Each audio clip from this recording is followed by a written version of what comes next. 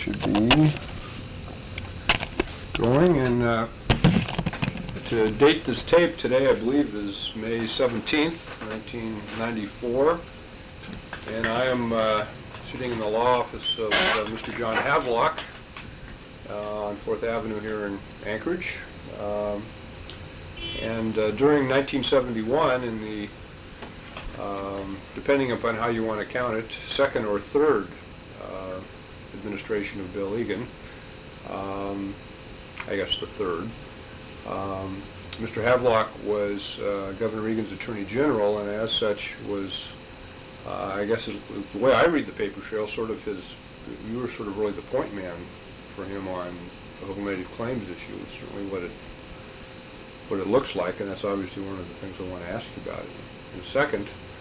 But I guess the best way to get into that would be, since hopefully these tapes are going to be going up, going to be available to people that are around long after you and I have kicked the bucket, that maybe a brief bit of biography in terms of how you got to be involved with Governor Egan in the late winter of '70, I guess, when he started his third term.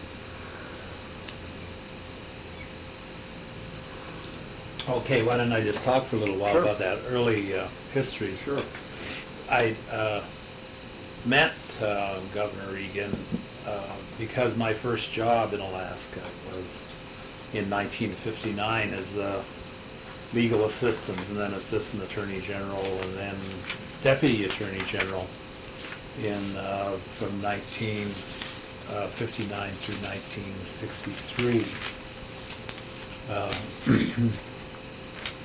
And so in some senses I was a known quantity to Egan when I came back to the administration to his new administration in 1970. I had left in '63 to go into private practice up here. It was kind of fun those early years, of course, because there was so much opportunity with staffing up a state that didn't have much by way of staff. So, although I've never been there since, I think I was the highest standing, as it were, member of my class at Harvard in 1963 when I was Deputy Attorney General, and I was making more money than my colleagues that had gone on to Wall Street in those days. Haven't been close since, I'm sure you. And you probably had more fun now. Yeah. Oh yes, it was great fun. The native claims were not a significant factor on the horizon in the 60s. There were some land selection issues, and which mainly involved being careful not to make people angry by selecting land smack on top of a village or something. That there was very little talk of it. I came back to the claims in about 1968. I went to Washington as a White House Fellow for 67-8, taking a leave from my firm, which was Ely, Guest, Rudd, and Havelock. And when I came back, things were starting to warm up a little bit, and I believe with Herb Soule, who was later a public defender, you probably remember her, we incorporated, as I recall, the Cook Inlet Native Association, and sort of got some kind of an understanding of what was going on and what might be coming. Sometime around 68 or 9, it began to heat up politically on the statewide level, and I can recall that we had this is somewhat empty organization, but at any rate an organization called Supporters of Settlement with Lowell Thomas Jr., and he and I were co-chairs of this organization that was advocating for a fair and just settlement of the native claims, with a fair and just meant. But it was obviously something other than what the administration, or the state administration, seemed to be offering around then. When Hickel left for Interior, of course we got Miller, and Miller was really an reconstructed settler in terms of his mentality on the settlement business.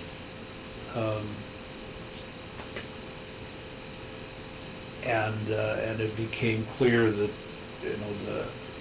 whatever holding out of hand may have been involved in the Hickel administration was gone. I forget whether he had such a key role in Hickel's time, but Bob Hardig was the head of the Natural Resources section of the Department of Law in those days, and when Miller took over, Bob, at least as he told me, developed a direct pipeline with Governor Miller, for that matter bypassing the attorneys general, and was the advisor and basically helped to solidify and rationalize Miller's settler-oriented perspective on the Claims Act, which meant, among other things, that the claims were no business of the state. It was strictly a matter between the federal government and the Indians, and that the position of the state government was, if anything, hostile, because it might mean some interference with their selection entitlement. Well, I think he was also adamant about being opposed to any revenue sharing on the part of the state. Well, that would have been a participation, Right. a sharing, Right. revenue sharing. Right. That's right. So,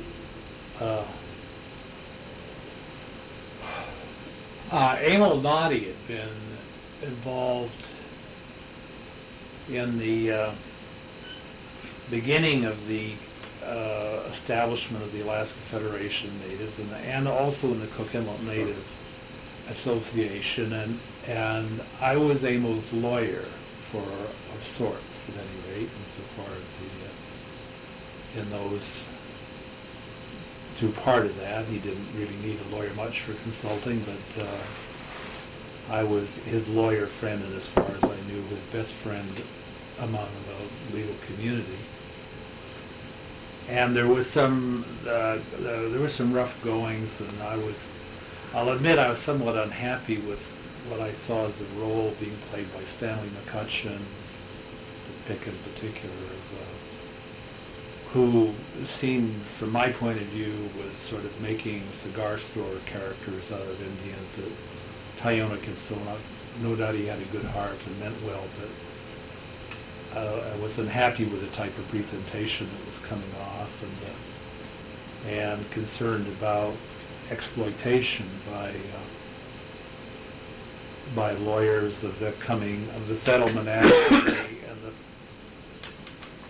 or of the settlement that was coming, and the potential for sort of greed involved. And I guess maybe partly because of that, I sort of backed away personally from participating actively. And of course also, I suppose, as Emil's fortunes declined and Don Wright's fortunes rose, the role that I played, which was through him in part, and through people that I met through Emil, faded. Then there was some kind of scramble. It would have been, I suppose, in the early early 1970 about who would run for lieutenant governor, and I think basically that Roger Lang and Willie and probably Byron Malott put Emil up for it, and I became Emil's campaign manager. And we gave a pretty good go for it, considering, you know, the usuals for a Democrat and then some. I mean, which included never having any money, and then the special factor that drove me nuts, which was that Emil was afraid to fly, and so he would drive from Juneau to Anchorage and things like that. But I think we came within like 800 votes or something like that of beating Red Boucher. At any rate, after we lost the primary to Red, I was active in Alaska World Affairs Council as another activity, and I asked Egan to make a talk to the Alaska World Affairs Council of Alaska's role in the world or something. And he said he would do that if I wrote the speech for him. And so I did. Afterwards he told me that Neva read it and said, Bill, that John, he just thinks just like you. Anyway, that led to a made more active role of doing speech writing for Bill Egan, and of course I'd done a lot of speech writing for Emil too, and I was about as well versed on the native claims from the kind of perspective that I could provide as a person could be. Obviously I'm not an Alaska native and don't have the feeling base and a lot of and the roots and subsistence and so on. But I had a pretty good appreciation of it, and I could write then, and maybe still can sometimes. So, and so I became sort of in charge of, after Bill got elected, I was leading advisor. In fact, I was his first appointee to any office, and he sent me down to Juneau at the transition. In those days, one person was quite sufficient. And so I went down and I, interviewed the commissioners and so on, and I had some input into his other cabinet appointments, particularly Byron, who I had known through Emil and thought was among the likeliest of all of the young Native leaders of his generation to take a statewide position someday. So that's how I got to be there. And I guess I've often thought it's a silly sort of thing or an odd sort of thing to focus on or to think important. But I think what I brought to the administration when I came in was just simply the psychology, the change in the psychology of the administration, which to this effect, that the state government, being the state government of all the people, had a specific responsibility not to take sides. And this became articulated in a couple of talks that I developed for Egan, which were called taking the flexible position, which meant really no position at all. And Nick was a smart guy, and he picked that up right away, and I knew that I hit a little gold nugget there, because there was Nick talking about having a flexible position all over the place 2 weeks later. Well, let me stop you right there, because Yeah. I was going to ask about that, because about 3 weeks before the 1970 election was the annual AFN convention. Yeah. And that's really the first place that I picked that up. Uh-huh. That I don't know whether you remember all of this, but Egan and Keith appeared back to back. And Right. Keith walks in and gives his, not a dollar, not an acre speech. And then Egan shows up, and everybody, according to the Tundra Times, gives him a standing ovation, and they're all clapping and screaming, and this is like, Moses has come through the channel that's been open in the Red Sea. And then when you read what I've been able to find of what he said, he didn't say beans from bologna. He said, well, I love you, and we're all gonna. If I get elected, we're gonna do this thing in a fair way, and I'm gonna, But in terms of laying out what his position was on the big issues involved in the settlement, it wasn't there. Yeah. And so I guess that was going to be my question as to whether that was inadvertent or inadvertent. And I guess what I'm hearing from you is that it was. It was advertent. Right. Right. Yeah, because the position, the settlement act, or the shape of the settlement, this wasn't there at that time. I mean, there were various assertions that nobody knew. You could tell for sure where it was going to settle. Maybe you can help me with this now. The Federal Field Committee's report. What's the date? When did they come out? Well, with it? they actually, Hickok and Joe Fitzgerald and Arlen and all those people did all that work in '68. Yeah. And it was delivered to Jackson in like December of '68. Yeah. And then Jackson was so enthralled by the whole thing that he then had those guys sort of type up, based upon that material, a skeleton of what they envisioned a settlement to look like. And so they did that, and it got massaged by Van Ness and the department. And so then Jackson introduced that bill, which was S 1830, in like April of '69. And so that bill became the template. Right. So we had that stuff on the table then at the time I'm talking about. And I, of course, I was a very good friend of Bob Arnold in particular, but also of Joe Fitzgerald and those people. So I was very much in touch with what they were doing and knew about those reports and had read virtually everything that went to Jackson before I ever went to Jackson. So, but, from that stuff you could see, hey, there are a lot of options here.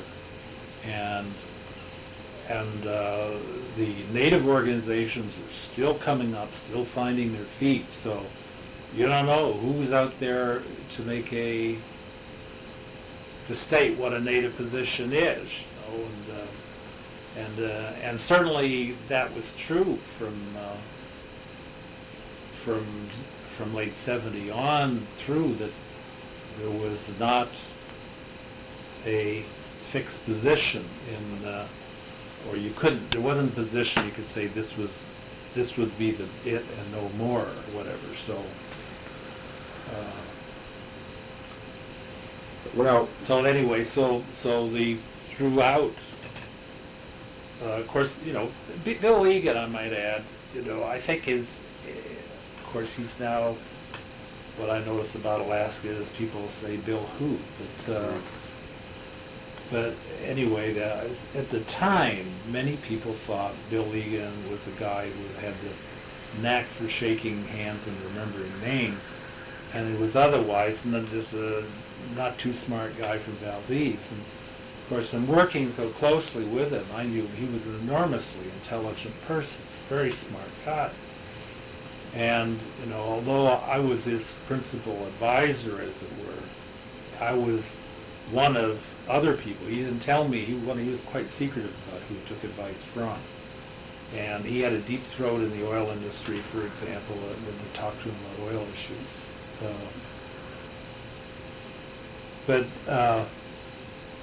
So I would tell things to Egan or give him my views that he did his own counsel, and then finally, I didn't know exactly where we were going to settle when the focus came down to exactly how many acres could you live with? And I didn't know what his position was, and I'm not sure he did for sure until he was asked whether he could live with that by Senator Jackson, say, in the middle of a hearing when we were very close to the end. There's some sort of a thoughtful nod of the head that had to be translated for the record, from Egan saying, okay, on that. And I guess that's partly because he could feel it wasn't going to move any further anyway, and he could say yes, and the bill would start to go. Right. Well, actually, the first I've been able to pin down where Egan actually had to have a specific position on the big issue, which of course was the acreage, Yeah. was by February of '71. Jackson held hearings in February, and I've been through Eddie Weinberg's stuff, and Eddie, I think that you were involved in this, that when Egan was back there, he dropped into Eddie's office, and I think that you were also along on that, because obviously you guys were involved in all this, and at that point, Ed reports that, well, the governor says that he can probably take a 20 million acre settlement, plus if anybody wants any more than that, if they want up to 40 million, then they have to take it in areas where the state itself is precluded from selecting. Obviously, at 4, all these places that are already, reserved and refuges, and that really became all that spring of '71 was the quote official close quote state position, it was actually, in terms of dealing with the natives, it seemed to me politically quite shrewd, because on the one hand, Egan's saying, I'm with you guys, I support a 40 million acre settlement, but it was really a 20 million acre settlement, because what's it to the state if the natives can get into places the state can't select, all good, but it's not the state's. It's not coming out of the state of Alaska's hide if they do it. And so I guess my question was, hey, I can recall that position, but as I say, in terms of the counsel I was giving him, and I think basically what his position was this is something I could live with, as opposed to this is it, take it or leave it, or the sort of getting himself too fixed in a posture. But could I live with A? I could live with it. So you don't recall how that 20 and 20... How he developed that? That got developed.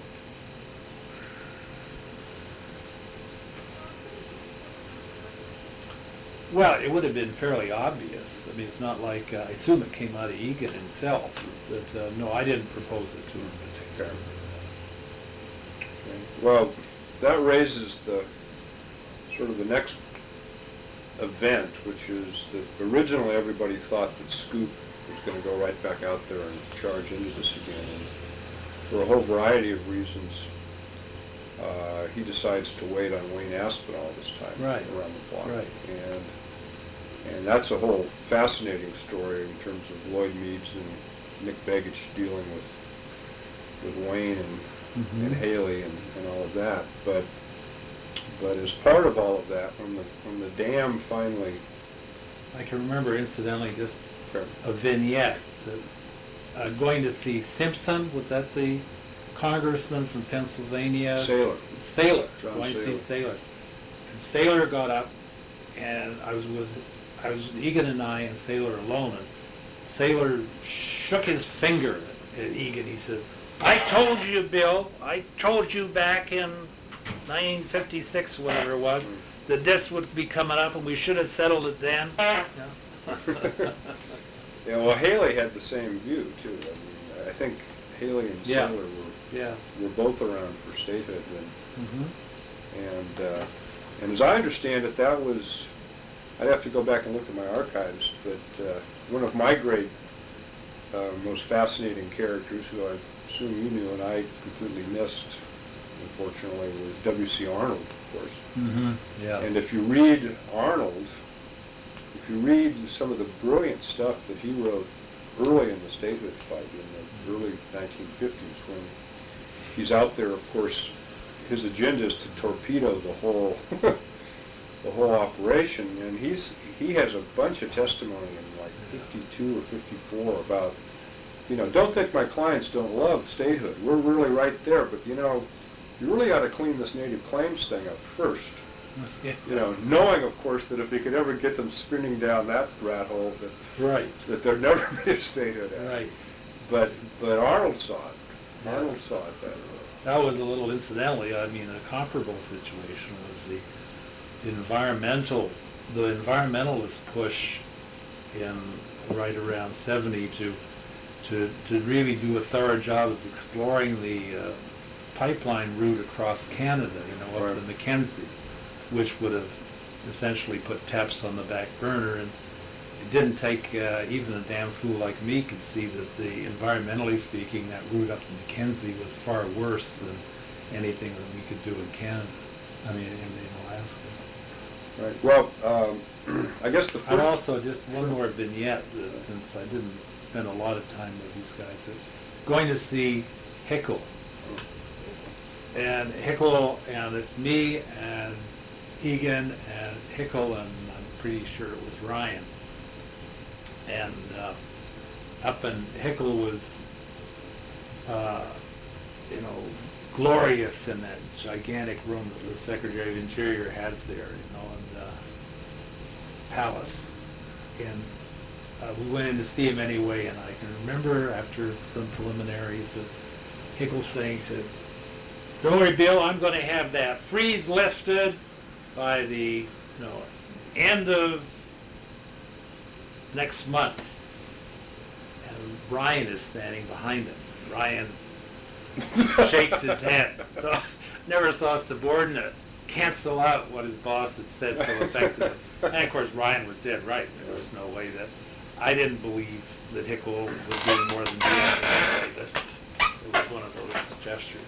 Actually, the day Hickel got fired, talking to Frank Bracken about that, that he was up on the Hill basically doing business with Van Ness, saying that Hickel agreed to the extension for another 6 months. It was right before Thanksgiving of 70, and he came back and found that Hickel had just come back from Ehrlichman's office and had been given the 86 over the side of the building.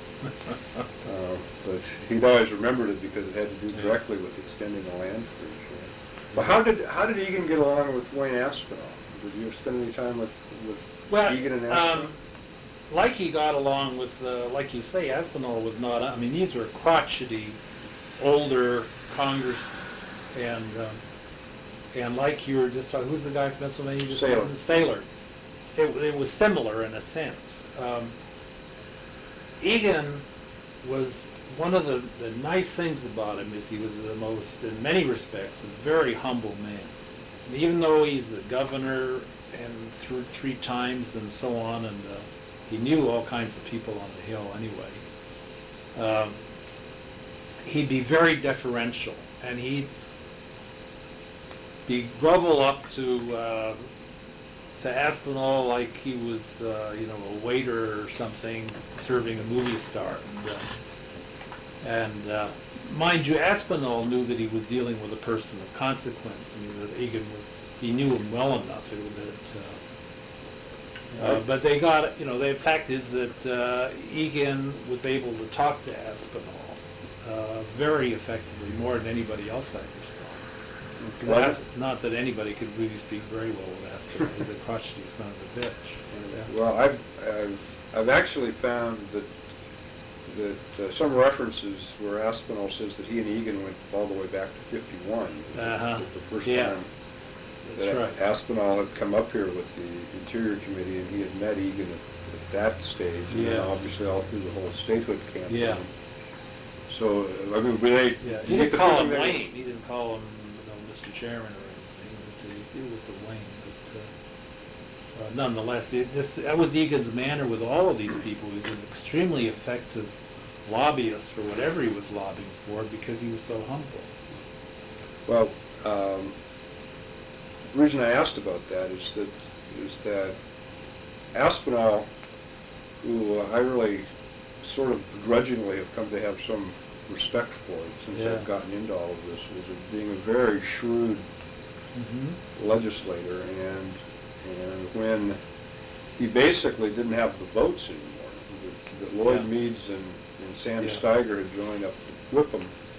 But Yeah. the fact that he didn't have the votes ended up being just a minor little problem for the chairman, that was the least of his problems, that he didn't have the votes, and so, Well, he did have the ability to call committee meetings or to not call them. I can Right. recall periods when committees just didn't get called. right, well, that was his leverage.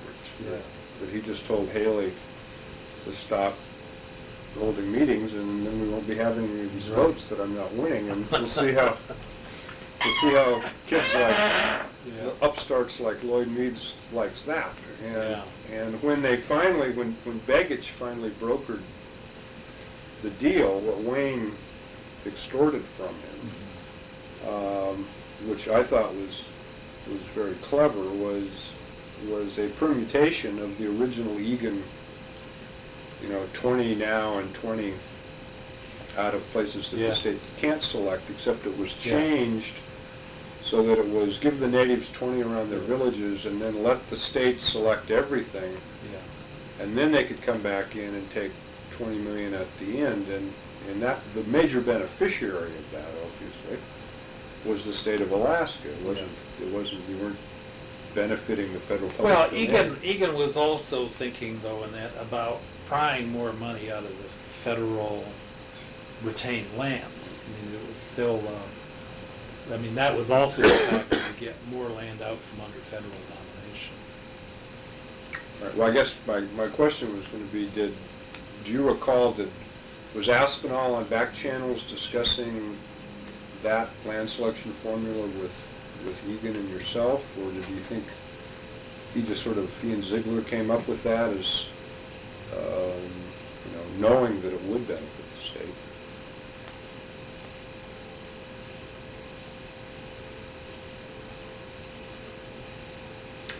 I couldn't tell you. I mean, I would say it's almost certain that it would have been touched upon, but, I don't remember. I mean, you're suggesting that maybe that Wayne and Ziegler developed that idea and tried it out on Egan, and Yeah, Egan picked it well, up. I mean, it seems to me that Well, a paper track might show that. Well- If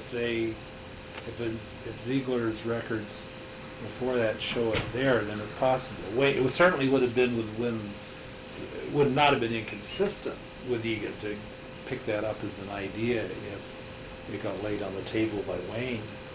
Right, well, I guess the problem is I haven't been able to find anything that really describes sort of Egan and Aspinall's informal communications, assuming that there even were any. And I don't really even know whether... Well, I never met with Aspinall by myself, so it would have been Egan and myself and Aspinall. And we did meet because I have a general impression of the personality.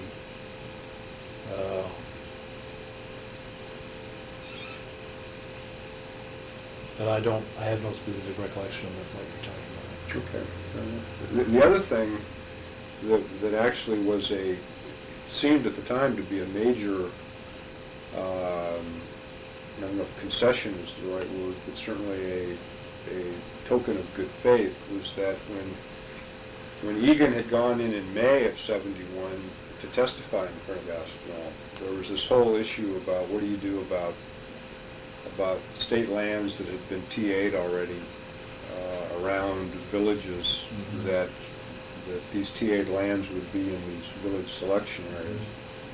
And in May, when he testified, Egan said, well, good guy that I am, would be willing to give back one township per village. And when the deal finally got brokered, I've seen some Jim Wickwire memoranda where you were obviously back and forth as they all were, and where they had lunch with you, and you indicated that the governor had changed his position and would be willing to give back up to 3 townships if that would sweeten the pie to get this thing going. So I was wondering if you recollected that and whether or not that was the kind of thing that you would have decided, or whether Egan would have personally made a decision like that, and if so, whether it was that big a deal, or was it just more of a technical? Well, it was a big deal in this sense in that it engaged a whole lot of other sovereignty sort of factors, and it engaged the legal issue of the vitality of TA lands it was a stated act thing. So it was a very big deal from that point of view. It was obviously not a very big deal for the point of the lands qua lands, with this acreage. And I recall the issue that you're talking about, and I think that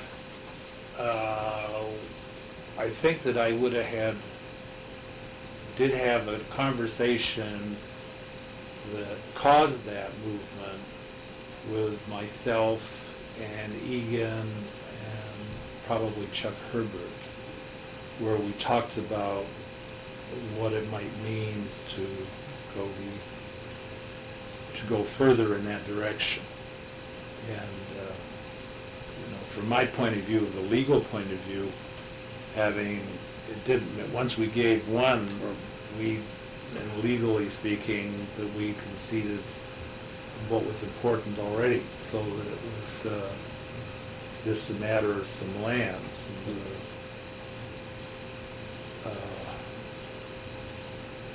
So it was relatively easy. It wasn't a gigantic argument point where Egan had to be persuaded over and over. Right. Well, now the other thing that I'd be curious about is when when Aspinall got his back up, when he stopped holding these meetings, a big part of if the governor went around sort of genuflecting to Wayne, according to talking to Guy Martin, what poor Begich had to go through in terms of currying the old man's favor, and well, still, I thought that Nick took a page from Egan's book, because Nick would come along with those things sometime, and he was still, he was wet behind the ears as a congressman, and he watched Egan and he watched him be effective, and I think he picked up on a lot of the styles that Egan had there to his benefit in dealing with these potentates like Haley and Aspinall. Now, did you ever have occasion to talk to Begich about how he saw all this unfolding? Did he ever have did he come to a firm position on the terms of the settlement, or was he still viewing himself just as a broker all the way to the end? Yeah, I think so. Yeah. Mm-hmm. Yeah. Yeah, as you know, the only one that wasn't a broker was Mike. Mike checked with what the AFN position was on that day, and that was his position, and it moved with AFN position, that's all. So in a lot of ways, he wasn't really a player in that. Of course, he was the big player in flipping over Jackson's strategy, which is actually the strategy of a lot of people of having the House vote first. Well, actually, Mike it's quite interesting that it's certainly by 1971 Mike had the AFN religion, but the internal memoranda from 1970 was that at the same time that Mike was going to the AFN conventions and saying, "I'm right there with you," that privately, in terms of, the markup sessions were closed in those days. That's right. And privately, Mike was saying, "Oh, a township or village is fine." Yeah, that's right. And nobody ever really knew that was his initial position, and then he, in a very Mike-like fashion, changed it. How about, we haven't talked about Ted Stevens at all. Were you guys in touch with Ted through all this time? How did he? Well, Ted had some specific political objectives. One was to not have a big corporation. He was scared of the political implications of a big corporation. And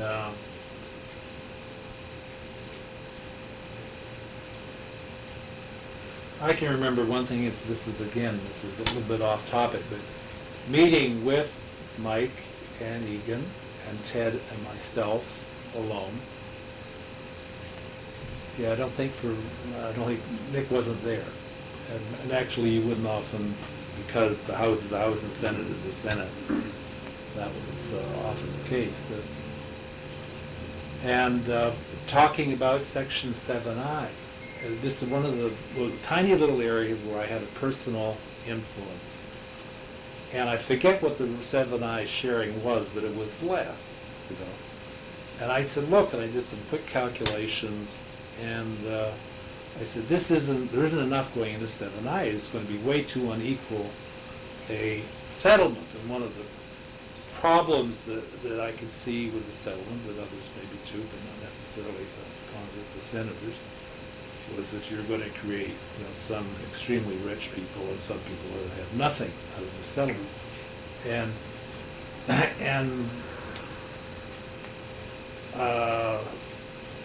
And much to my surprise, again, Mike said, well, what do you want? And so I said, well, I'll raise it to whatever it is now, which was, I was hoping would be acceptable. I should have asked for more, from my point of view. And so, sure, that was okay. And so they went on to another subject, and I was just, you know, it's just sort of puzzling with, in a way, and an eye-opener about how legislation is made. That would zip through just like that in a moment's conversation, changing the percentage of sharing on 7I. Right. Well, actually, I want to get to what I think that meeting was here in a second. The other guy we haven't talked about, how did Egan see Don Wright and AFN in all of this? Did he like Wright, thought Wright was a loose cannon, thought AFN was an independent, legitimate force back there, or were the natives really playing on the margin in terms of... Well, of course, Egan was maybe ahead of me in some respects, and particularly with the elders, in knowing everybody. My contacts were basically with the younger guys, and I knew most people that were in their 20s or early 30s. Egan knew the guys that were in their 50s and 60s, so I don't think he ever made the mistake of thinking that Don Wright spoke for all natives one way or the other. He was, you know, just another factor in the politics of what was going on there.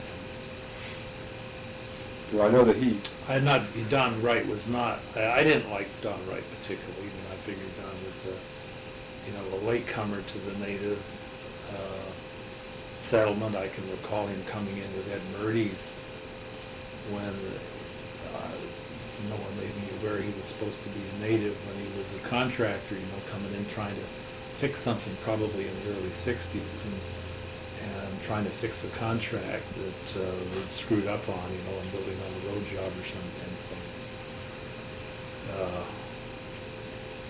But and no doubt I was partisan because Don had displaced Emil, who I thought the world of still too. And he was this guy who was basically a white culture contractor on Fairbanks but in retrospect he was maybe the right person at the right time for some purposes. But there were plenty of rumors around at the time that Don was on the take from the industry at the same time, and they had unexplained expense money. He wasn't the only one with unexplained expense money. So, and I don't know whether that rubbed off on Egan or not. Presumably, when we'd be traveling on the plane or something, I might grumble about Don or say something. So he probably just makes aware of at least what I told him. But you didn't ever hear any of that from Egan? No, he was not, Egan, that wasn't an Egan style anyway. He never talked bad about people. Okay, well, one of the things I sort of almost got myself jumped over to the Senate here, but before we we leave the house, the two things I wanted to clear up. One was, you don't recall whether Egan, when Aspinall was still refusing to move a bill out of his committee that summer, whether Egan was involved in going back and trying to, now Wayne, we got to do this, don't get your back up, or did he just leave it to Begich to try and figure something out? He would have talked to Wayne. He also talked to him on the phone. And Egan never, I'm not sure what you're getting at here, but he always would have wanted to see a bill move. He wanted to settle. Or I guess maybe I was sort of asked to, articulately, but yeah, there's all this movement for a settlement, and then finally Wayne gets everybody in the position where, as usual, either this thing is done Wayne's way or it's not done, and Wayne is quite good at communicating that it's fine with him if it's not done. It's perfectly okay with him, and so poor Begich was going nuts trying to figure out how to get Wayne off the dime. Yeah. Well, Egan would have helped on that. Yeah. But you don't recall ever actually physically going back and dealing with Wayne and trying to... About getting a hearing scheduled? Well, I don't know, about getting a bill out of there, during that period. Oh, yes, I do. Yeah. And I can't tell you this is the date and this is what happened, but yes, sure. Egan was asking, it was done as way of getting a hearing, which we needed a hearing to move the bill. Okay. Then the other thing in the House that's of some significant historical interest subsequently was the fight on the floor over the Udall-Saylor amendment that eventually became the D2 provision by the end, and that obviously, that was really the only thing that happened when the bill got to the floor that wasn't as part of the script.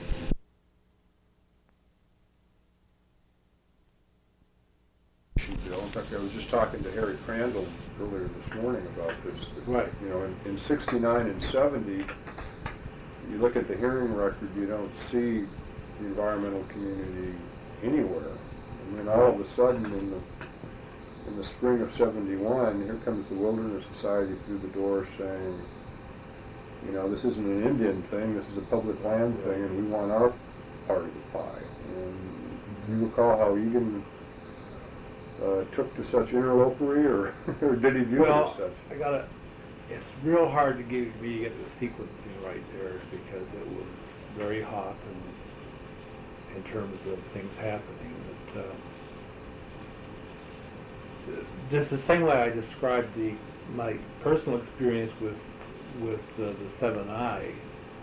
I also had a personal experience with Section 17. Initially, that was something that my recollection is, at any rate, that Doug Jones and I cooked up.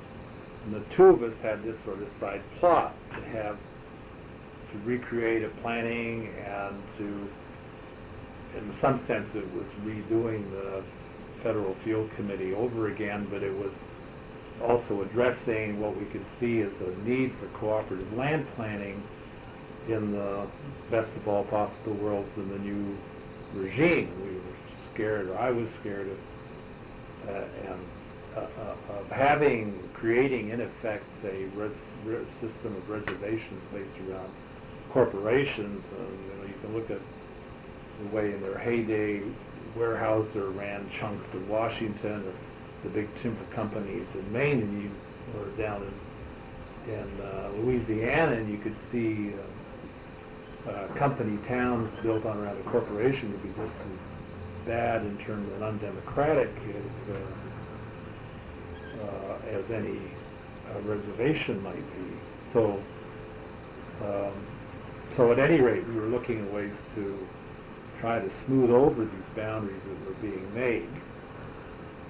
And I remember. So anyways, and that was. Basically, we got no flack over it. As far as Doug didn't seem to, just something that the big guys didn't care about. as far as I can make out. So that it went along very nicely. And then suddenly, my recollection is that it happened in a Senate conference committee.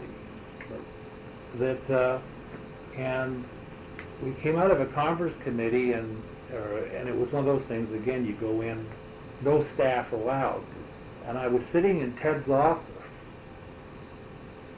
and Ted came out with this thing with an 80 million acre study program. I looked at that and I said, Jesus, where did this come from? Or words, I wouldn't have said Jesus, but I was adamant and excited because it was a big, big change to me, and I was scared to death of it from a state perspective. And I remember Ted saying, oh, it's nothing much, just a little thing there, a concession in order to get something else, and I think it and it was, I assume Jackson had put that in at that point to serve his constituency. Jackson was very good at that, that, and my personal view, this is different but not unrelated bill, was the Pipeline Authorization Act, and the whole SOB business that we've had with the oil export came about as a result of Jackson sticking in the ban on oil export because he thought, and it having just slipping it through over Ted and anybody else that cared, and the effect from his point of view was knowing that his own shrewd guesses, or Van Ness telling him that the oil companies were overstating the case and there'd be an oil surplus on the West Coast, and him thinking, oh boy, and we do this export ban and we will get a pipeline out of Puget Sound to take care of the surplus. And that's what all that oil export thing was about. And it's also about Alaska's delegation and somebody in particular not protecting, being out of Fox by Jackson. Well, I'd always heard, and this is obviously way off the claims bill, but I'd always thought that was because there was all this hullabaloo about how we have to set NEPA aside because of the national security component of all of this, and that if in fact all you were really going to do with this oil was to give it to the Japanese, well then why is it that we're going to throw NEPA in the trash? And so then somebody then put everybody to their proof and said, well, if that's really what you're saying, then prove it by... Well, that was Jackson. Right. Yeah, Jackson said, that's right, all the NEPA that you're talking about is correct, and that there was an underlying argument about NEPA because the whole bill included getting rid of NEPA applications. Right. Not totally, I might add, but partially. That is, there was still environmental effects thing on the pipeline and so on. But mostly it was the review, the judicial review part of it, amendments to it. Well, back to, before we leave D2, one of the things, and I talked at length with Bill Van Ness about this last week, and he actually got interested in and gave Doug Jones a call. He's back at Ohio State. Yeah. And they couldn't remember, but when I started actually going through all this, it was amazing to me that in the 1970 Senate bill, not in the version that was the land use planning bill to begin with, but the bill that actually the committee finally reported in 1970 and that eventually passed the Senate in 1970. There was a provision in there in the section that Jackson had that extended the land freeze for 5 years until such time as somebody wanted to lift it case by case. There was a provision that required the secretary, while this 5-year freeze was on, to study acreage for its suitability for potential inclusion as national parks and refuges. And there was no minimum withdrawal. There was no 80 million acres or any of that stuff. But in terms of sort of the initial, this is a good idea, it was actually way back there in 1970, and Bill, for the life of him, has no idea how it got in there. How that got in there? Yeah, and other than to say that that it was non-controversial at the time, Right. because he would have remembered if it was Yeah, it was. controversial. And that the thing that Udall wrote, the 80 million, was even all the way to the very end with the Bible amendment. And that's what I've always, Ted and I are going to get together one last time. I've been doing this in sequence with Ted, because he's been, he was back in 1960 on this stuff. And so one of the things I want to ask him is that what the Bible amendment did was not put in a floor in terms of an acreage withdrawal, but to say that whatever acreage the Secretary studied or withdrew, that state and regional corporation selections, they could be filed, but they would not be processed, and there would be no conveyances in the study areas until Congress had time to decide what it wanted to do. And if Congress decided that it wanted to take the land for a park, the state would have to go elsewhere. And that's what Ted agreed to in the Bible amendment. But even then, it still didn't make any difference, because it said this applied to whatever acreage the Secretary wanted to withdraw, leaving sort of a pregnant pause there that he could say, I don't want to withdraw any. And so it was then the 80 million comes in, which really changes the ante. But I don't know, am I ringing any bells on any, how you just could have gotten Some, it early? as I say, it's a bit of a jumble to me, that part of it. Okay. Yeah, I do remember. Well, my emotional sense of it was we want, quote, won on by defeating the Bible amendment, right? Well, you actually got it. Steve, the Bible amendment, the Udall-Saylor amendment was the amendment in the House. Right. And that one went down in flames by only 40 votes, so it was pretty close. Yeah. And then when the whole thing came over to the Senate, then even a week before the thing went on the floor in the Senate, Stevens was in the Anchorage Times saying, this is terrible, the Bible is going to have an amendment that looks like the thing Udall had, but that was not the amendment that Bible actually offered. The original Udall amendment sort of made all of the state and native land selections were subject to the approval of basically the Land Use Planning Commission, and there was all kinds of very onerous things, and that was all gone. And so Ted actually, the Bible amendment goes in a voice vote, and Ted, that sort of kabuki theater they all do out there, thanking the gentleman from Nevada for his working with him to make this thing more palatable and blah, blah, blah. And so you could read between the lines, if you know the system, to realize that Ted got a lot out of the Bible amendment and thrown in the trash before it was ever actually offered.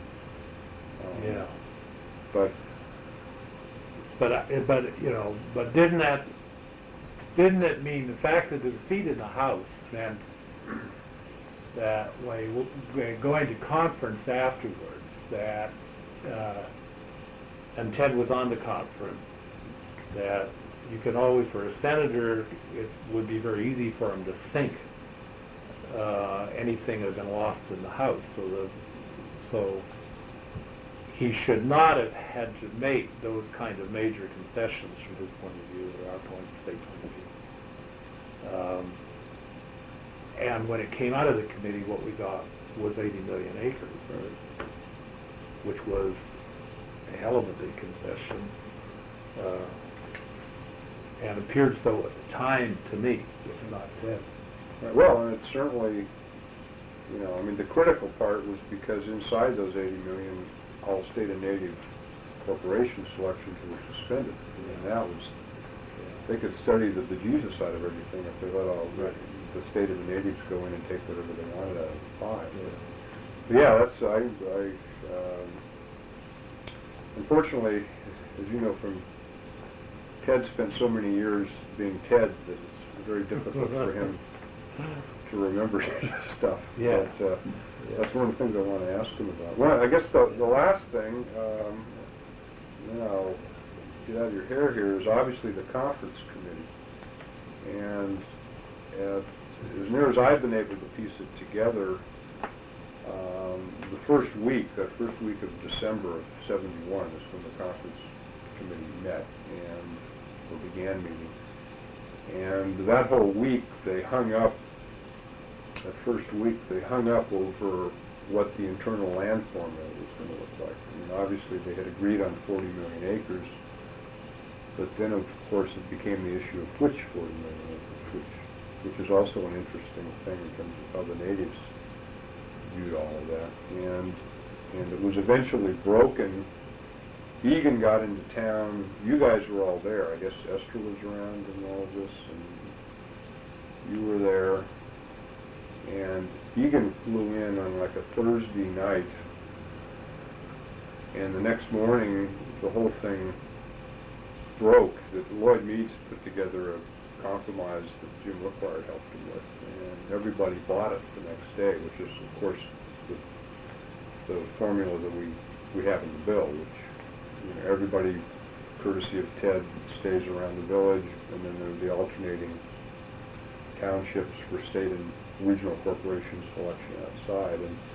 And so my question was, do you recall being involved in, and that's obviously really technical stuff that had a lot of policy implications and political implications, since it allowed the conference to go forward. Do you remember being involved with Meads or Wickwire or anybody in any of that stuff? Or?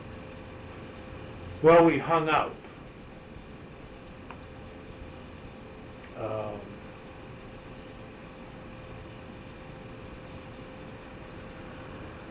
I remember being involved in the checkerboarding decision. Was that then, or was that earlier?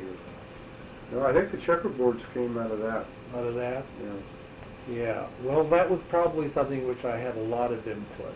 Probably didn't deserve to, since it wasn't really a legal question. More, again, it was my own pop sociology on what the down the road consequences would be, and what I thought that we were going to get out of checkerboarding was a lot of trading, and again to attempt to, from my point of view, to minimize the impact of having large consolidated blocks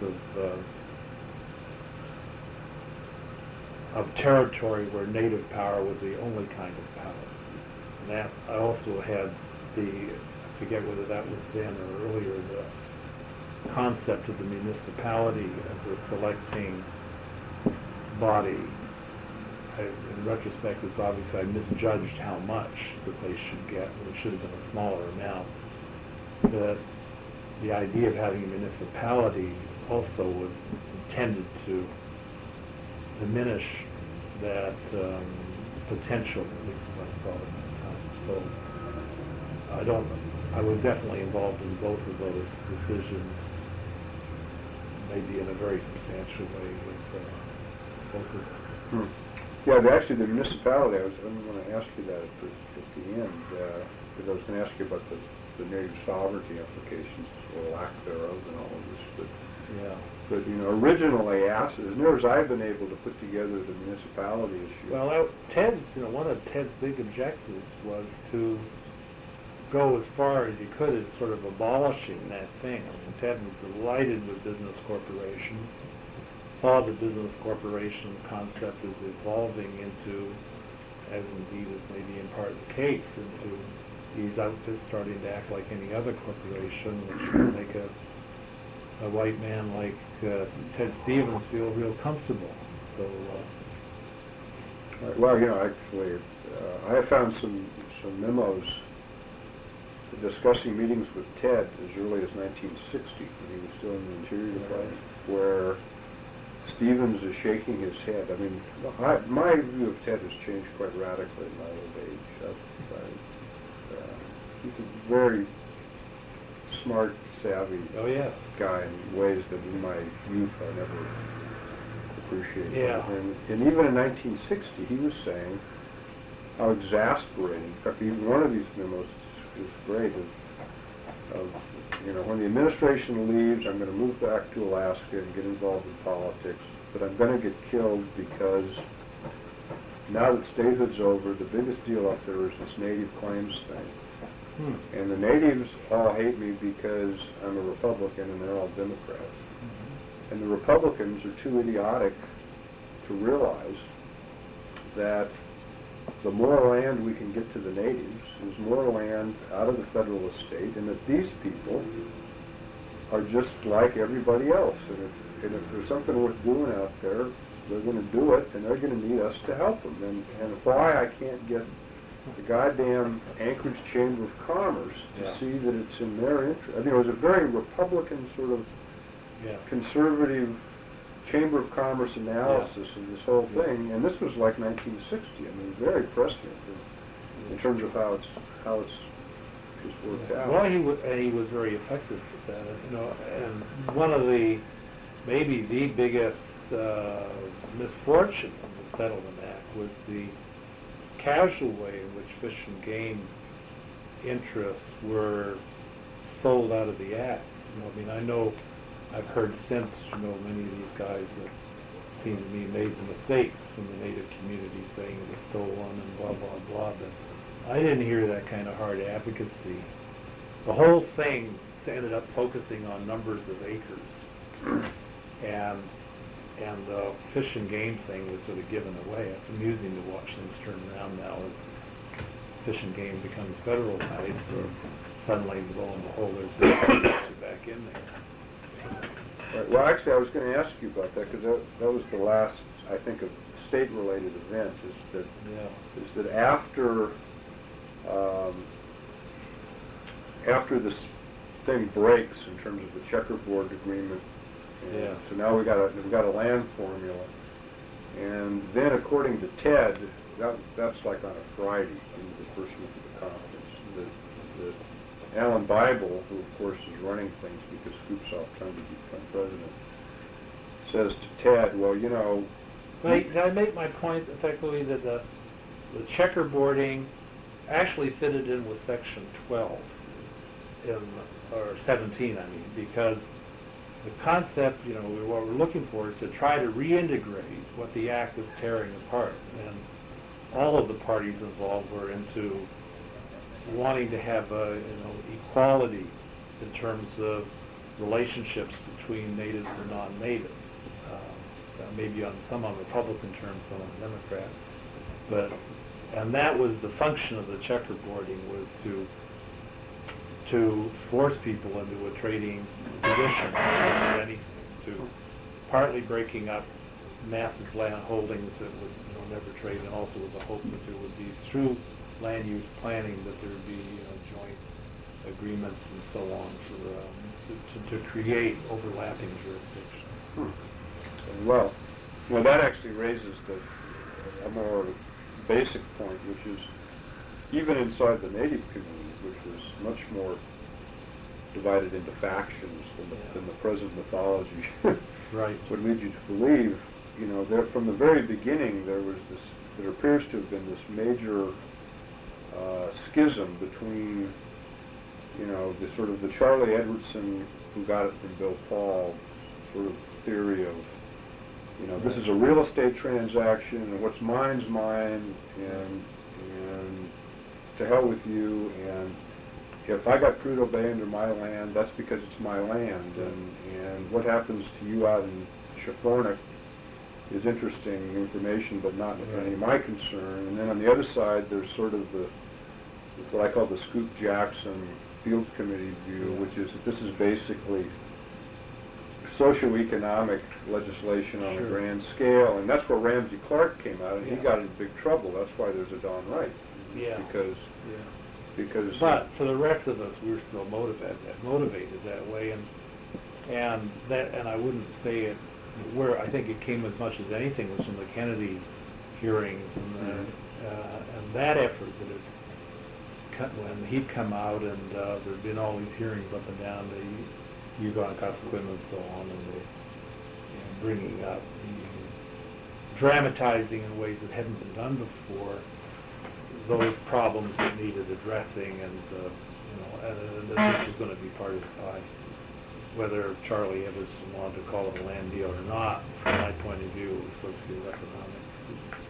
Well, that's certainly, in terms of the actual people that made the decision, certainly looks that was their view. Well, I guess the last thing I was going to ask you about is as I was saying about this business with Bible, that he apparently told Ted that why don't you guys get all the Alaska people together over the weekend and see how much of what's left of this that you can all agree on, and so that you don't have to trouble those of us,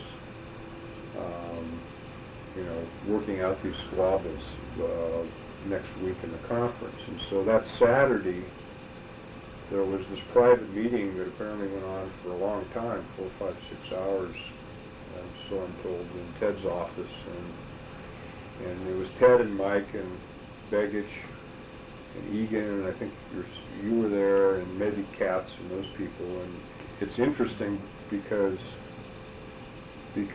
the people that were not there, of course, were Don Wright and the natives. And They yelled bloody hell Well, because we weren't supposed to be having private meetings or something. well, Gravel, of Yeah. course, in Gravel classic ran Gravel, he said, Yeah. "You're right. Cross my heart, hope to die. This is all between us." And then as soon as he got a memo, he ran Yeah. right over to the Capitol Hill Hotel and gave it to Don Wright. And, Yeah, I and Willie Hensley was I remember. phoning Begich up in the middle of the night and screaming into the phone. Yeah, I recall that. Well, I guess the first question was there were a lot of things decided in that memorandum about the internal operation of the settlement, and obviously today, knowing what I know about how the Hill works, you could hardly ever get away with a meeting like that without the natives, at least in the Right. room, to complain. But they obviously weren't there then, 25 years Right. ago. Was there any? I mean, why was that? I mean, was it? Why weren't they there? Yeah. I mean, Because we were getting down to the nub of what was going to be the state's position here at the end. What could the state live with, not live with? It wasn't a negotiating session. It was sort of a bottom liner for the state, which was Egan and Ted as being the major players. and so they just had to figure this out amongst themselves. And What could they live with? Yeah. well, what about? Because what was going to happen would happen. So.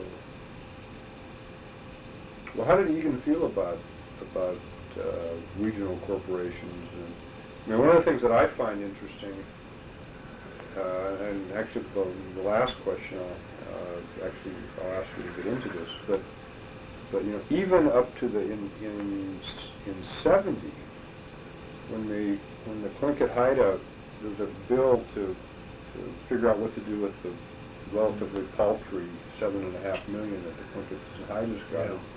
And when that went to conference, it was Aspinall and Haley saying, over our dead body, we will never be a party, as long as we are running the Interior Committee, of having an Indian settlement where these people are just given the money to go out and do whatever they goddamn please with it. And Gravel was right there with the natives saying, we want to be able to do whatever we want, and Aspinall won. So that Tlingit Haida had to come up with a plan for spending the money, and some adult had to see it. And then a year later, the same guys turned right around and put $1 billion on the street with no controls or supervision. Yeah. And that, to me, is one of the most amazing policy reversals in the whole story. Mm-hmm. And did Egan have a view about that sort of thing, or was that just a detail lost in the shuffle? Or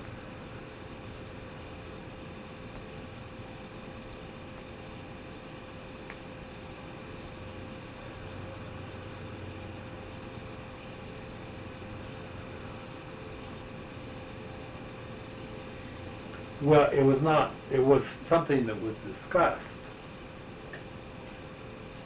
because there is this, there was this sort of the stereotype view that if you give a bunch of money to natives, they'll go out and piss it away on booze and snow machines or something. So it was discussed, and.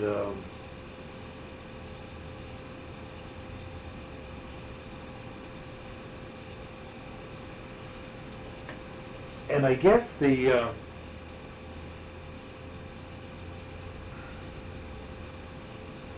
I guess it was.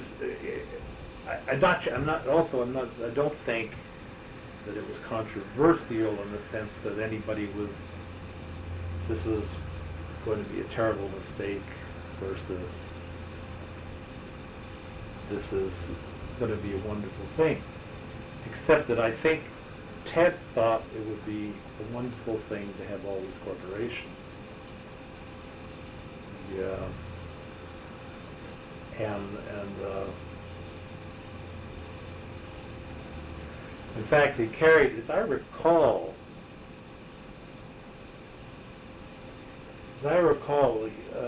I was certainly uneasy, and I must have talked to Egan about it, about having, about the elimination of the nonprofit aspect. You can recall, as I recall, back in the Federal Field Committee's report, there was a nonprofit or something, and we were worried about how you were going to get recognition of or addressing all these social indicators. I guess again we're talking about a democratic view versus a Republican view. All these social indicators. How the hell were these corporations that were profit or non-profit going to address that? And of course, that I guess we could see that. Well, I don't know whether we knew or not, but the bill allowed a corporation to be profit or non-profit, and I guess in the organization. Only at the village level. Pardon? Only at the village level. At the village level, yeah. Although, another thing that we didn't, well, at any rate, so we figured that was something that we wanted, that Ted didn't care about. He was all for these corporations, and that they were, going to be development corporations, like as you described. They'd be development corporations. And it'd be a happy day for everybody. They'd be contracting with all of his friends and everybody else in the state, not just lawyers. Well, it's actually talking to Wickwar. He just last time I talked to him on the phone, he'd just been having lunch with Tom Kelly, and you read what Tom Kelly had to say about the Claims Act at the time it was going on, and then all of the money that Tom Kelly has made off Slope, and as Wickwar was saying, yeah, Tom's a true believer now. He just wasn't. Yeah. Well, yeah, it always pissed me off that Tom Harding was such an opponent of the thing, and then his firm ended up being hired by the North Slope, or the Arctic Slope group, whoever. North Slope, I guess. Well, so I guess, so then the answer to that is just that it was just the temper of the times then? Well, I don't think that we thought that it was true, that it was, that is, Egan and myself, and I don't know where Nick would have been, we would not have assumed that because you gave money that it would be pissed away. And from Ted's point of view, it was as long as it flowed through the corporate setup, that was good. Also there were internal checks on it. One of the things that, somewhere immediately after the act, immediately somebody decided that they were all going to be profit corporations, and then everybody fell in line. Well, no, the problem with that, which I've never been able to get to the bottom of, which was village corporations had the option of either organizing as profit or non-profit, but they had to, whichever they did, they had to issue 100 shares of stock to everybody. Well, under the Alaska Corporate Code, the non-profit section, non-profit corporations don't have shares of stock. There was no way that anybody could organize under Alaska law, and obviously the way to have changed that was obviously to have amended the state statute, or to have just said the way they did with so many other things, that notwithstanding the state law, you can use the state law to do this, but it's one of those details that fell through the cracks. It's amazing to me how much stuff did fall through. When you think about like land protection, that all these guys, Art Lazarus and all these people, and they got they got the taxation thing, but, you know, what about adverse possession? What happens with bankruptcy? I mean, these are not like scientists that only, questions that only a rocket scientist would think of. You know, you'd think that, that people should have been on Well, some of and this. you know, there was a lot of awareness. Ted knew that. I knew that. It was very visible, and it was a real concern for coming out of the Federal Fuel Committee sort of approach to things. It was a real concern that the land might be lost. That was a bigger concern, really, than losing the money. Money's only money. So. Right. Listen, I guess my last two questions. One is, do you think that we've pretty well covered it, or do you think there's a subject area that it's worth talking about in terms of the historical record that we haven't touched on?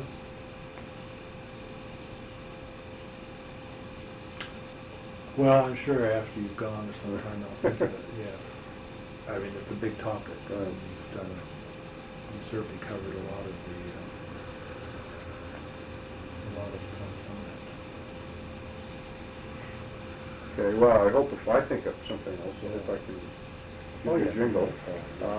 And then the last thing, which is beyond my work, I'm going to fall in the heap after 71 and do sort of a brief epilogue, but it's also, not only am I exhausted on this project, but it's not, I can do the Claims Act, or I feel good about doing it because I wasn't there, but I've obviously been too involved in the last 20 years of implementation. But in terms of whoever may be listening to this tape for other purposes, without spending another couple hours, which I'm sure we could do, how do you think this has all turned out? I mean, has this turned out the way you imagined it, or different? And if you could change something, if you could go back to the conference committee and say, knowing what I know now, here's how I think we should do this or that differently, do you have any sort of general views on all that?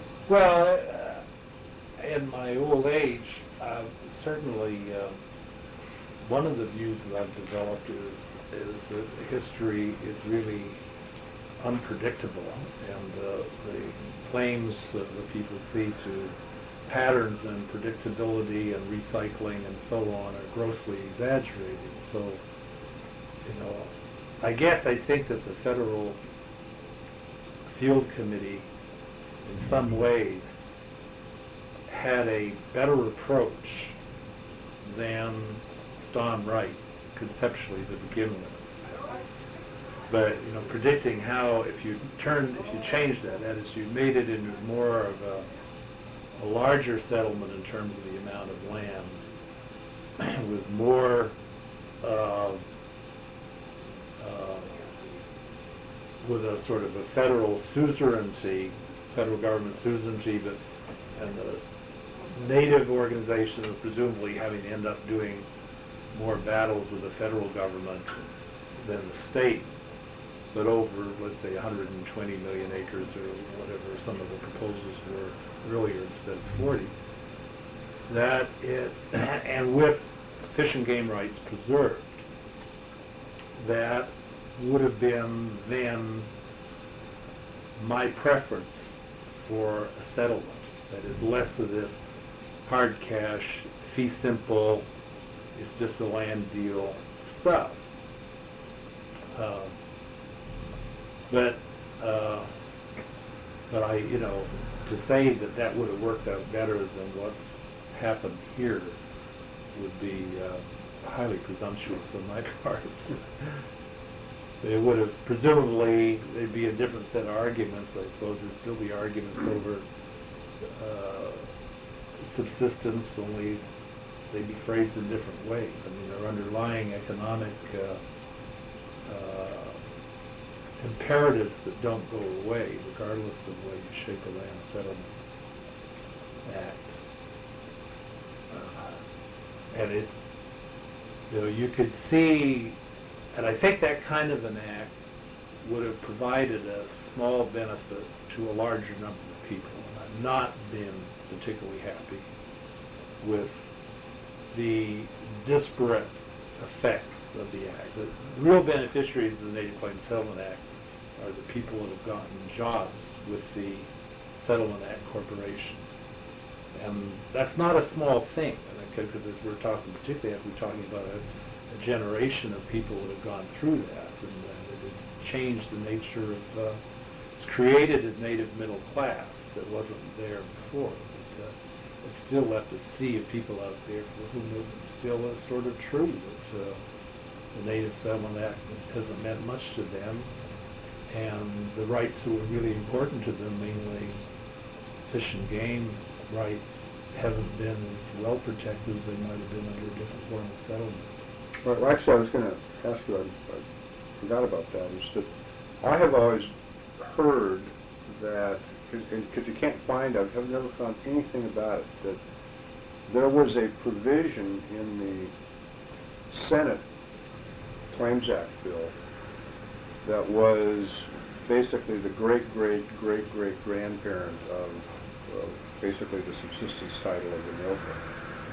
And there was not a companion provision in the House bill, and that was not included, obviously, by the conference committee. And I have always heard that it was because basically the Egan administration, whatever that was, had come in and said, look, you don't need to do that. You know, that's too heavy-handed. You don't need to do that in this bill because we understand the problem, and we really love the natives, and you can depend that in those days it was a fish and game board, not two boards the way it is now, but that you know, our fish and game board is going to deal, you know, in a fair way to protect the expectations of these people who happen to be a segment of our own citizenry, and so this is really not necessary. And Yeah. obviously that was 71, and obviously by 77, when I got into business, when the D2 campaign had started, at least in the Native community, the perception was that if that pledge had ever been made, that the State Fish and Game Board really had no intention of really doing what had to be done to treat people out in the villages fairly. And I was wondering, do you have any recollection of any of that, or how that all dropped out, or? Well, I do recall that it would have been Egan's position, and it would have been the position of his commissioners of fish and game, was that we ought to have this one regime for the administration of fish and game rights. That's right. He would have felt that.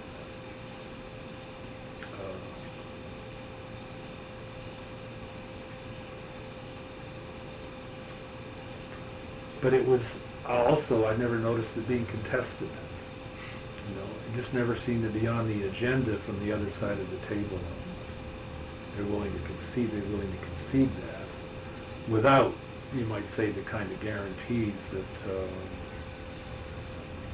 might have been sought.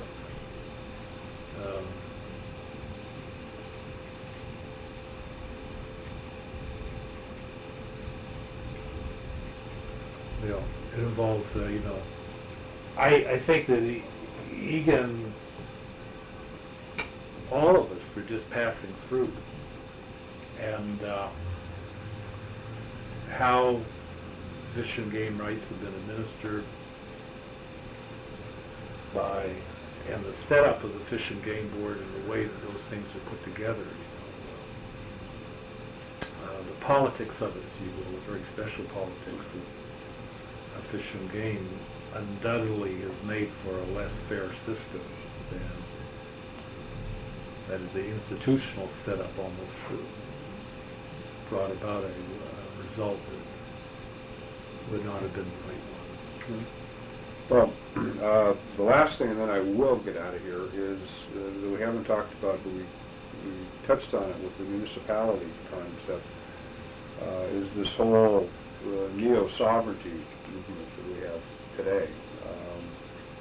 And it's amazing to me, in terms of things falling through the cracks, that the little I know about it, it certainly Wayne Aspinall and Scoop Jackson, for lack of two other suspects, if they had ever known that there would be arguments out on the table today, that after going through all this blood on the floor for the Claims Right. Act, that all they got was turning all these villages into the Yeah. equivalent of the Navajo reservation as a matter of law, that Wayne probably would be bumping out of the top of his coffin, for God's That's sake. right. That's right. Yeah, I was wondering- I can remember sitting around with, well, particularly with Bill Vaness, who was probably the top lawyer, you know, on the non-native side, or the government side in that job, talking about, looking at the, whatever that clause is, you know, where we say, this is it. Right. You know, really, is there any conceivable way that you could undo this, you know, or get any, have we really locked it down? I think we sat there trying to think of ways that you could unlock it unsuccessfully for, for a couple hours or something. But that was never, I mean, no one ever viewed that as a potential problem, then, I guess, is that? That's right. Well, the first time that popped up in the Charlie Everson suit, that's a, Well, but even that, see, that was not, that was still just on Aboriginal title. That was not in any of these Yeah. jurisdictional things. I've talked to Van Ness's story, which I think is a quite legitimate one, is that it was the serendipity of Jackson, you know, it was Jackson's committee, but Clinton Anderson was still around there, and Clinton had given that committee up because he went over to Armed Services or something, and everybody but Bill basically were Clinton Anderson's people, and Scoop had to keep him around. And the guy that did all the Indian work on that committee was a guy named Jim Gamble, who was an old guy like Lee Ziegler.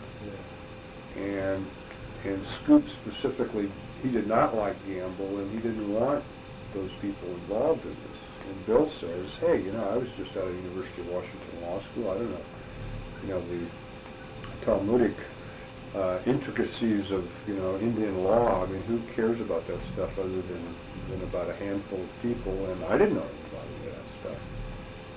And so, at least on the Senate side, since nobody ever raised the issue with us, including the natives, I might add, in those days, right. there was nothing, you know, I didn't flag the issue. I mean, if this was like a blue book test in law school, he would have like flunked because he didn't pick the issue out. Yeah. But is that sort of?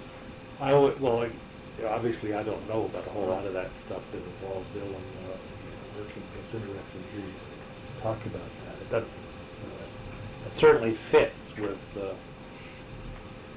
but I certainly wasn't involved in reading the witness to that. But yeah, basically that aspect of it that you're talking about, we missed it. Okay. Well, great. I think that I have totally exhausted my list of questions, and So I'm looking forward to your product. well, we Last shall. time I was interviewed at this length, it was Jack Roderick, you know, for this Mhm, book he's sure. doing on the history of the oil industry. And I'm waiting for his product now Yeah. for almost 2 years since I did the interview. Yeah, actually, 2 years at least. I take some pride in it. Because, talked about this. No, we haven't talked about Right. this.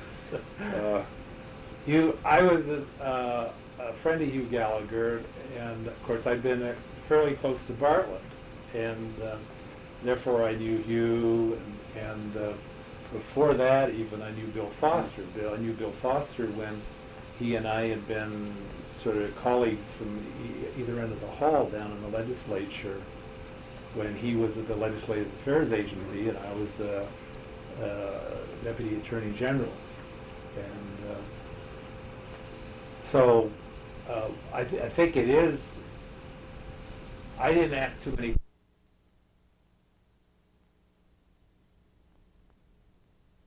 that once they figured it out, the oil industry was going to make sure a settlement went through. And they played a very positive role.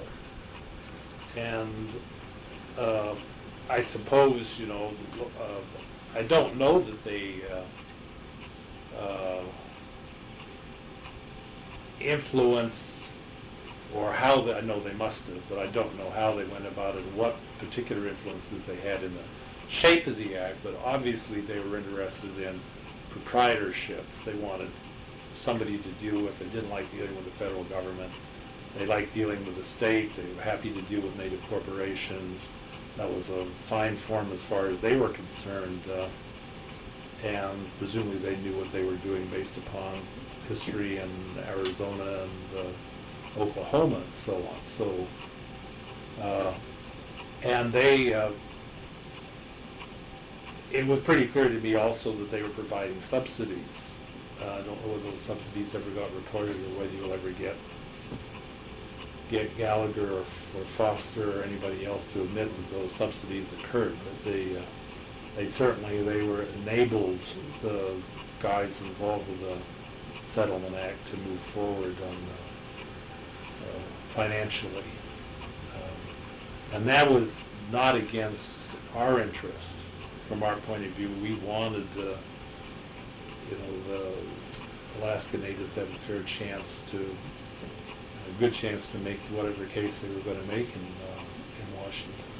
Right, well, actually, did you guys, I think one of the fascinating parts of all of that is I've talked to both Foster and Hugh about this, that all through '69, that as this thing was building up, that the pipeline was always on a separate track from settling Right. native claim. There's a lot of revisionism in the native community now about how we held the pipeline hostage. That was never been. AFN rolled over on the pipeline. Yeah. And it was not until Legal Services in April of '70 hooked up with Arnold and Porter, and remember they got that injunction out of George Hart up there Right. in Stevens Village. And I've gone in, that's a fascinating vignette. I've really gotten into that in great detail, that among other amusing things, that case was totally wrongly decided. That Hart knew nothing about Indian law, Yeah. that the statute he relied on had nothing whatsoever to do with the situation. Yeah. Everybody knew that, and this guy Dan Resnick, I don't know if you know Resnick from Arnold and Porter, but he knew Hart, and so he pitched that case to Hart as a contract. Like, we don't want to stop the pipeline, but my villages went up and we shook hands with TAPS, and then the minute that we shook hands with them, they screwed us, and we need more leverage here. And so Hart bought this whole thing as a contract deal. But it was at that point, according to Hugh, that as a response to that injunction, that the TAPS Owners Committee then went completely berserk. And finally, Hugh said that he'd been trying to tell them ever since '69 that this was a big mess and they really needed to pay attention to land claims. But it was at that point then that Foster got involved. And then it was in the fall of '70 when Ed Patton came here to the Anchorage Chamber and told them no pipeline, no land claims, no pipeline. Right.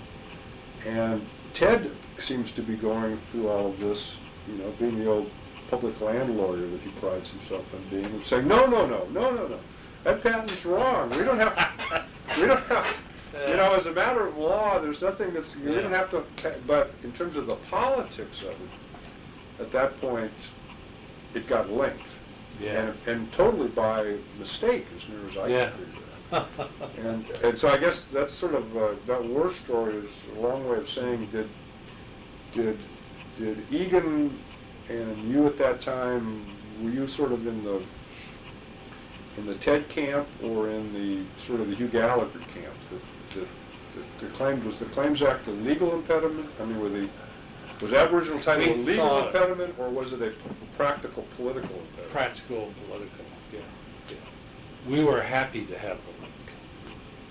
Yeah. Really? Yeah. Because we wanted support for the Settlement Act. They gave the industry to go along with the Settlement Act. So, hell, those guys, I mean, were not, that far, we both sort of politically grown up with the experience of LBJ and Sam Rayburn running the Congress, and they're the ones, not Dwight D. Eisenhower, that got statehood. So we knew what oil power meant, and getting some oil power there would give it the oomph to get this thing going. Always the problem with Congress, as you know, is to get them to do anything. And here was an opportunity to settle the Settlement Act that had been something that Egan had committed to when he came in, and which I had helped to reinforce, and we wanted a Settlement Act. And there were times, like you say, with Wayne Aspinall sitting there and thinking about his power, and where it looked like a moment of opportunity might disappear. And so getting these oil guys to help out was an important political plus. Besides that, I mean, Foster and Gallagher both knew Egan too, not as well as I did, but they knew him, and we were all comfortable together. It's not like they were like some of the oily guys now. They were a very different type of public servants who have to be working for the oil companies. Okay, well, I think now I'll turn this off and get out of here. Yeah, all right.